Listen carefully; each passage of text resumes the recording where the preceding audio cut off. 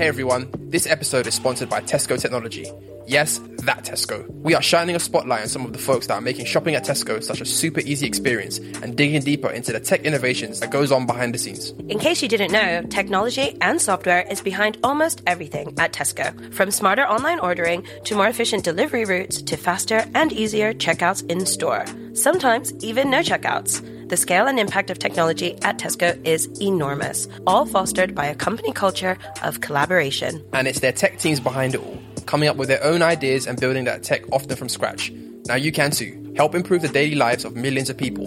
For example, build software that allows for super fast 60-minute delivery of our milk and biscuits, or a bespoke tool that lets surplus food from stores go to those in need in local communities. They're hiring now for a bunch of tech roles across all disciplines such as engineering, product, data analysis, UX, and a whole load more. Check out their open roles at tesco-careers.com. The link to explore their tech roles is in our show notes. Now, onto the show. Yo everyone, welcome back. Brand new Techish in the building. The new season continues. Subscribe, tell a friend to tell a friend. It's me, Michael Behane, CEO of Pocket Jobs, and I'm joined with the amazing Abadesi, CEO of Hustle Crew, providing inclusion education for the tech industry. Dope. All right, let's get it cracking. So I want to start with a story about fashion. I wouldn't know nothing about it. Well, fashion is very interesting from like an entrepreneur perspective because it's like famously one of the most like high margin industries. I remember when I used to work at Amazon, like Amazon Fashion was maybe after AWS, like our most profitable. Oh, seriously? Wow. Like stream. And I know that a lot of founders from underrepresented backgrounds like often look to fashion as a place to innovate, right? Because maybe there's no fashion, that serves them, or the supply chain isn't ethical enough for them. So I thought it'd be really interesting to focus on Shein, this like fast fashion brand, posters all over the tubes here in London, and effectively like the expose that Channel 4 did in their documentary. So they found out that, unfortunately, like many fast fashion brands, the conditions that the workers are in are absolutely shocking and atrocious. Okay. So they're paid as little as 3p per garment, working 18 hours a day, don't get any days off to produce things that, lo and behold, only cost £1.49 here in the UK. It's about $2, or maybe by the time you're listening, 50 cents. I was more like 50 cents. Oh yeah, you're right. Yeah, you're right. My maths are completely wrong. So after all of this news has broke out, a lot of influencers are cutting ties with the brand. They don't want to be connected with it. But this is the thing about fast fashion, right? We love to say we don't like it, but we continue to buy it. It's only a few years since that factory collapsed in Bangladesh. There was a fire in a factory. H&M, COS, like all of the brands under that parent company umbrella were manufactured there, Zara factories. And it does make me wonder, are we as consumers constantly lying to ourselves and to each other about what really matters? Or is it just that hard and that complicated to be an ethical consumer? I think you are right in the first instance, in the sense that we have stated preference and then we have real preferences. There's a conflict maybe in terms of different competing desires that you may have, but I think the desires that are putting the individual front and center, the desires that make you look good, the desires that will make you, to be frank, a more attractive partner or potential mate is the ones that are going to always win out. Unfortunately, I was being sarcastic throughout when you was describing the story. I shouldn't have probably been that bad, but when I say shock horror, I'm just like, who didn't know this though? Yeah, we knew this. Like, if you're paying £1.49 for a pair of jeans or whatever, and it's been made. It's been made in China. Yeah, like wake up and smell the coffee. Like I just, I don't want anyone to be like, I'm appalled and shocked. I mean, you could be appalled, but shocked is not the word that I would use it. We all knew this basically. Yeah, exactly. Right. Whether that will even change anyone's behavior, I doubt it. Where I will give the consumer a leeway is that, let's not pretend that things are hunky-dory for the average middle-class, working-class person in the West, in the sense that wages have been stagnant. So if I come to you now and say, listen, here's something that will make you feel nice, and actually it's a lot cheaper than what you're used to paying, and your wages ain't what they used to be. If wages had stayed on pace with productivity, we'd all be earning 2-3 times as much as what we're earning now today, right? So I have sympathy for people in that sense who are like, I want to enjoy myself and I want to get something that's affordable, right? How do we square that circle? How do we fix the problem? I don't know. So I think part of the problem is that wages in the West are, compared to where they should be, and the standard of living is decreasing and lower. So normal people are kind of looking to more extreme places for price cuts, right? And price cuts are much more attractive. So like, I don't think it's as simple as saying, bad consumer, you're a bad person, don't do this, how dare you? Yeah. Because the reality is people, that desire will still be there to kind of purchase affordable goods. Do you know what I'm saying? Like, and that desire to also provide those affordable goods will ever increase because capitalism has that motive always. People are going to want to, you know, make money. So it's not an easy thing where we say bad people, be more ethical. I think it's a combination of things where we have to basically, obviously, vote in governments that will help the average person. That's important. So that people have more money in their pocket and they don't feel like they necessarily need to go and buy that level of fast fashion. Because the reality is I don't buy fast fashion because now I've, you know, to be frank, I've come up a bit in the world and I don't necessarily need to get the cheapest thing ever. You get what I'm saying, right? Yeah. So that is a part. It's not because I'm a more ethical person. It's just because I have more material control over my needs and I can get what I want to get a bit more than I once did when I was 18, 19 or even someone, you know, anyways, you get what I'm saying, right? I just feel like social media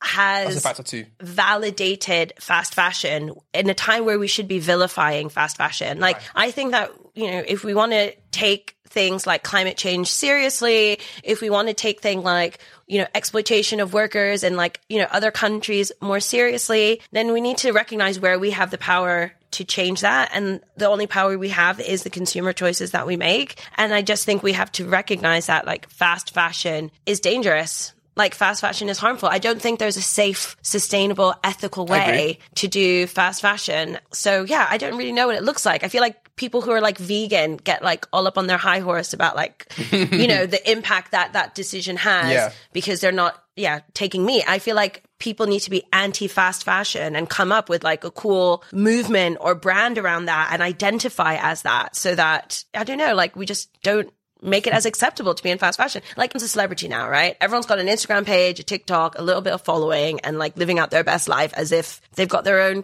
you know, following the Kardashians style reality show. And I feel like that mindset is what's also allowed fast fashion to like breed and explode. Like, I need a new outfit for Friday. I need a new outfit for my birthday. But you don't.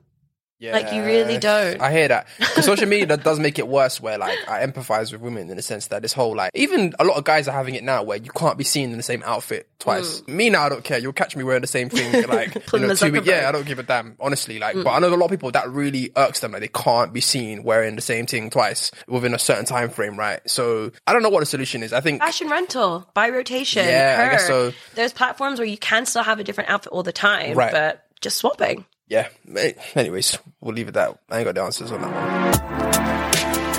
one. So I heard you've been stripping in the metaverse. Who, me? I gotta make some bread, you know. Listen, if in the real world no one wants to see this body, they're gonna get it in the metaverse. I'll tell you that one right now. That's like, I'm just referencing some crazy story I saw about like people stripping in the metaverse as a viable career path. Do you know what? Let's unpack that in a future episode of Techish. The reason I wanted to talk about the metaverse is because it's being pushed very hard by Facebook at the moment, or I should say Meta, formerly known as Facebook. Eva Chen, you know, fashion editor at Instagram. I even saw that she was doing like, autumn winter trends with her metaverse avatar on her own Instagram page. So I was like, okay, some memo's gone out. Yeah, of course. saying use the metaverse. 100%. We know that this is something, I mean, we covered it here on Techish about 2 years ago when, you know, Mark Zuckerberg did that announcement talking about the future of tech. You were very bullish about it. You read the full manifesto and said at the time that you thought that that was a credible version of the future. 2 years later, it doesn't seem like everybody agrees. You know, it's very exciting. You can have avatars in the metaverse. You can bring them onto Reels, this, that, and the other. They're doing everything they can to integrate it into existing platforms that people are already using and familiar with. But the uptake is just very, very slow. They've also got a new virtual reality headset that you can get for a mere $1,499 US. So pricey. Yeah, just ask. Since you're so bullish about the metaverse, this is so fake. What is your stance on it now?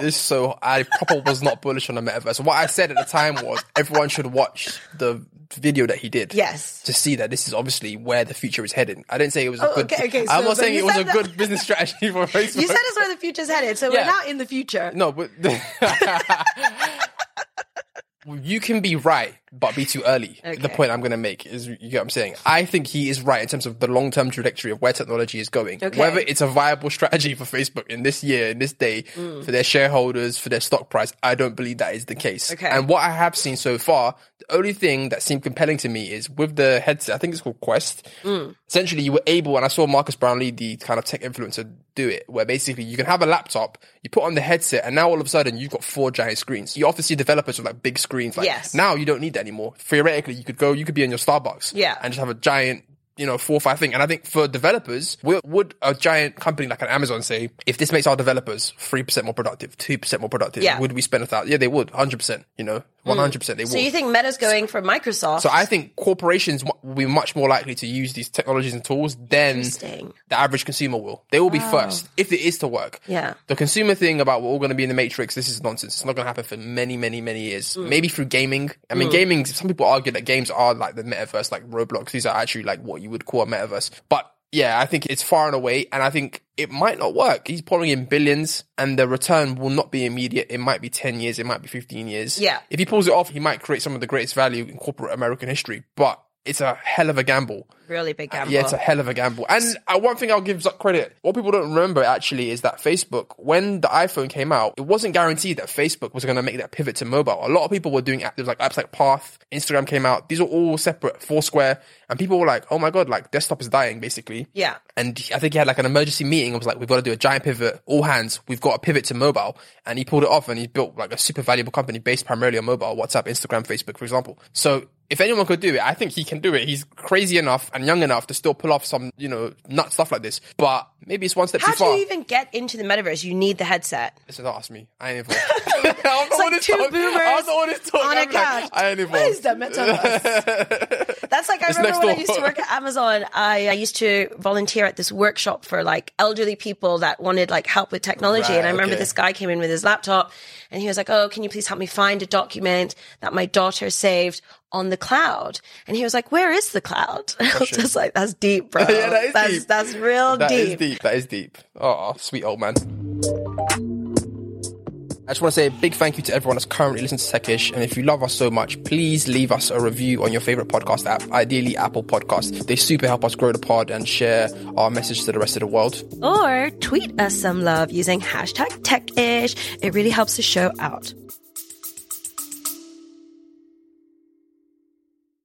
You love listening to podcasts, but have you ever thought about starting your own podcast? Maybe you want to build a brand, grow your business, or are looking for an excuse to talk about your favorite hobby. Whatever your reason for making a podcast, Buzzsprout is the place to start. Since 2009, Buzzsprout has helped over 300,000 people launch their own podcasts. Buzzsprout walks you step by step through the whole process and will give you powerful tools to start, grow, and monetize your podcast. Ready to get started? Click the link in the show notes to get our free step-by-step guide to starting your podcast today. So there is this brand that essentially gives away free spring water that is equivalent to like an Evian bottle or a top of the thing. And how they monetize is by having advertisements on the label, essentially. So now this video came out that was viral of an entrepreneur who is behind the product, giving it away to people on the street. And a dude comes up to him, and I think he's an actor, but I couldn't tell when I first watched it. And he was like, what is this? And he's like, it's a water bottle. And he's like, how much? He's like, it's for free. What's wrong with it? He's like, and he starts breaking down the business model in an intense way, like hitting it with so many like objections. This makes no sense. How do you make money? You look like a bum. How are you affording this? Are you making money? If you're not making money, why are you dressed like this? And what I would say is, I don't know if it is real. That dude did more due diligence than half the VCs that you see in this game. Because he was breaking it down. He's like, how does this make sense? Well, what's wrong with it? Yeah, he's like, what's wrong with this thing? We'll have the clip, maybe part of it. Free water? Is this water? It's water. It's natural spring water. It's free. What's wrong with it? Nothing's wrong with it. We're a free beverage company called Free Water. The water's free because the packaging is the ad space. How do you get it for free and then give it away for free? Because we put ads on the bottle and that pays for everything. Who paid the spring to give them the water?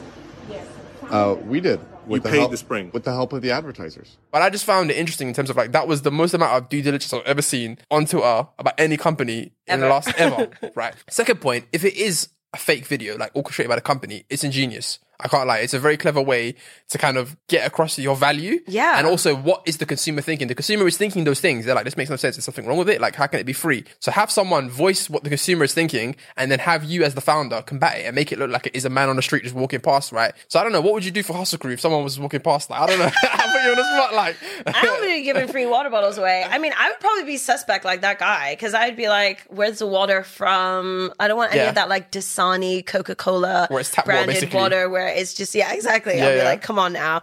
I did just laugh because I do think the VC world is so problematic and gullible.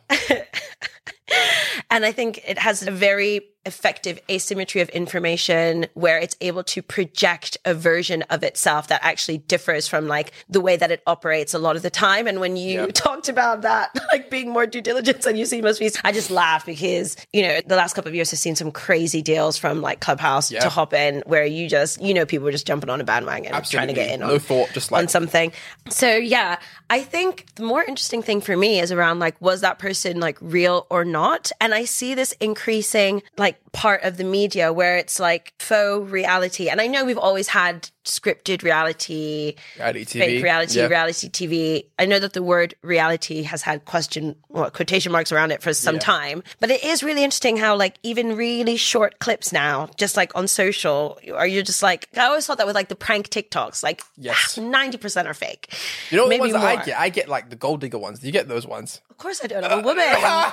They know so you, the gold digger, this is the gold digger one that I see all the time. It'll be a dude like a car, like a gas station or fueling up his car, right? And then like an attractive woman will be like, he'll be trying to talk to her. I'll be like, oh, like, can I talk to you? Very pretty. And she's like, no, I have time. All right, anyways, okay, bye. And then he'll hop into some giant Lamborghini and then she'll be like, oh my God, is this your car? And it's just like, bro. And then he'll be like, oh, is it? Yeah. Screw, just drive off basically, right? Yeah. And everyone will be like, oh shit. I'm like, this is obviously fake. But even people in the comments are falling for it. Yeah. Like, so it's like women. Yeah. See, this is the problem I have with social media right now. It's like, the algorithms are feeding off the worst of us in a way. The worst instincts of humanity. You know, in the worst time, in the worst this. And it's just like, oh yeah, men are misogynists. Yeah, they know that women are just after their money. They don't really care. It's like, let's put the content out. And it does make me sad. I feel like, you know, as a feminist, I get sad when like outdated gender roles and gender stereotypes like continue to be perpetuated. It's like, please, world, new narratives, please, new narratives to drive progress. It's scary because like, you know, age reveal, I'm 34. I can't imagine what this would do to like an 18-year-old brain. Like when you're seeing this type of stuff and you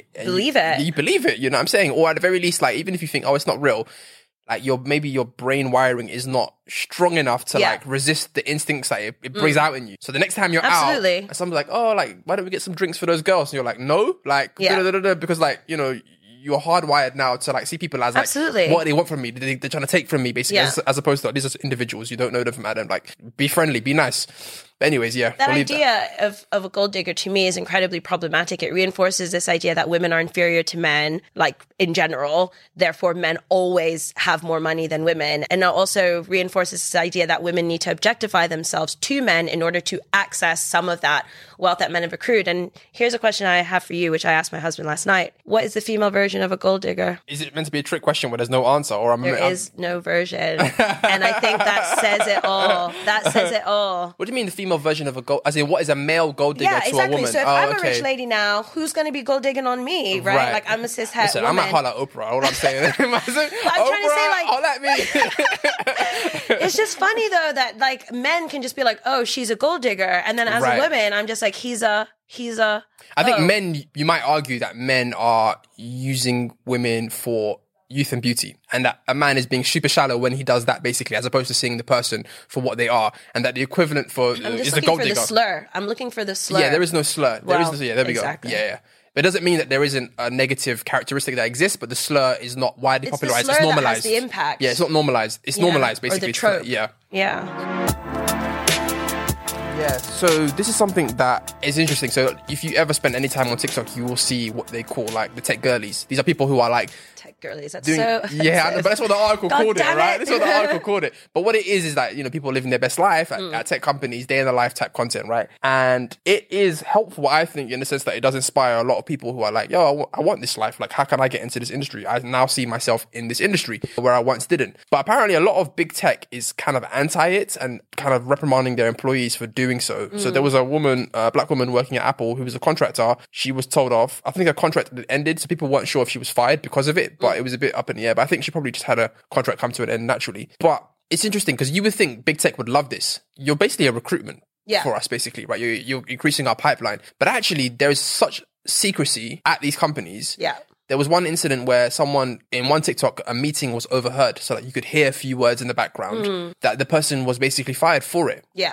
So is big tech being short-sighted here? In the sense that you're not realizing that actually these people are portraying a friendly face to your company, helping your pipeline, making you look good. But is that secrecy worth it? Perhaps it is. I don't know. It's really interesting because I think I completely get where you're coming from. And, you know, the tech industry still has such a bad representation problem across so many different like identity traits. It's like, y'all need all the help you can get. Yeah. But at the same time, the stakes are very high and we're living in a very foolish age of exposure. People are very foolish with what they're exposing right now. Yep. I'm still personally shocked at what people put into a globally public domain, from, you know, personal facts about their life to photos of their young children, like to where they are at the moment. To where they are. And it's just, whoa, this is so scary. So I feel that while that foolishness exists, while that like exposure exists, and also while there are so many people doing it, like some people would be like diary of my life, day to night. I'm sorry, if I was a CEO, I'd be like, yeah, lock that down. I'd be like, anytime you're putting out content about the business, I want to know exactly where that's happening. Because I think, you know, the risk is so high. Like, let's say that meeting, for example, what if there was like M&A conversation happening? Like you could literally like lose a deal, or potentially you could get fined by a regulator if some of that information might be seen as like relating to, you know, sales or transactions or something like that. So I do think, you know, and this is me showing my age because I'm 35. So I remember a time where work was work. Work wasn't also like my identity, my life, my platform to create and send a message. It was just like the job that I do. And like, because we're in this murky gray area now where people are like, I am an employee, but I'm also a creator. It's like, you still have to remember your responsibilities, your terms and conditions as an employee. And I do think these cases are examples of where people have basically just like broken those rules. And like, I'm not saying that maybe we shouldn't examine those rules and check them, but I, you know, as a CEO myself, don't get me wrong, I'd be upset if something that I deem sensitive was revealed out of plan. No, that's a very good point, actually. I mean, thinking about it now, even on this podcast, you've worked at a lot of different places, and actually you've never really revealed anything super duper, like, you know, secret, and you've been quite careful. It's the NDAs. Yeah, the NDAs is real. And you're right. Like, I mean, the stakes are high. I think that's what people are not realizing. The stakes are so high. Like, imagine if you're working at Meta and, you know, you reveal that it's some sort of competitive product that you're working on against Amazon, for example. Yeah. And these types of stuff, when they're revealed on, like, you know, numbers day, they can lead to people's net worths being moved by like $10 billion, $20 billion. Like, so you can imagine being Zuck and you're like, my net worth is like going to go up by $20 billion or $50 billion. Yeah. So you lot best shut up and not say nothing. Cause like, you know, what we're working on here is of the utmost importance here, basically, to him. So you could also be confirming the suspicions of investigative journalists. Like, there's a lot of interest in how algorithms work right now. And you're an engineer. We've both been on the other side of the table. We know that a lot of algorithms are still very much designed versus, you know, artificial intelligence. So I do think there's like also a bit of a risk that like some of the secret ingredients come out. Absolutely. And once that comes out, like if we were to find out that actually, you know, like Taylor Lorenz tried to expose TikTok's algorithm, a lot of that is human choice as to what gets promoted or not, and not artificial intelligence, you can completely undermine a brand. Yeah, everyone, that's been this week's Techish. Hit us up, subscribe, leave a review. Catch you next week. Anything you want to add? Oh yeah, at TechishPod on Instagram, on Twitter, and leave a review. We'll be reading out our favorites pretty soon. Thank you. Bye.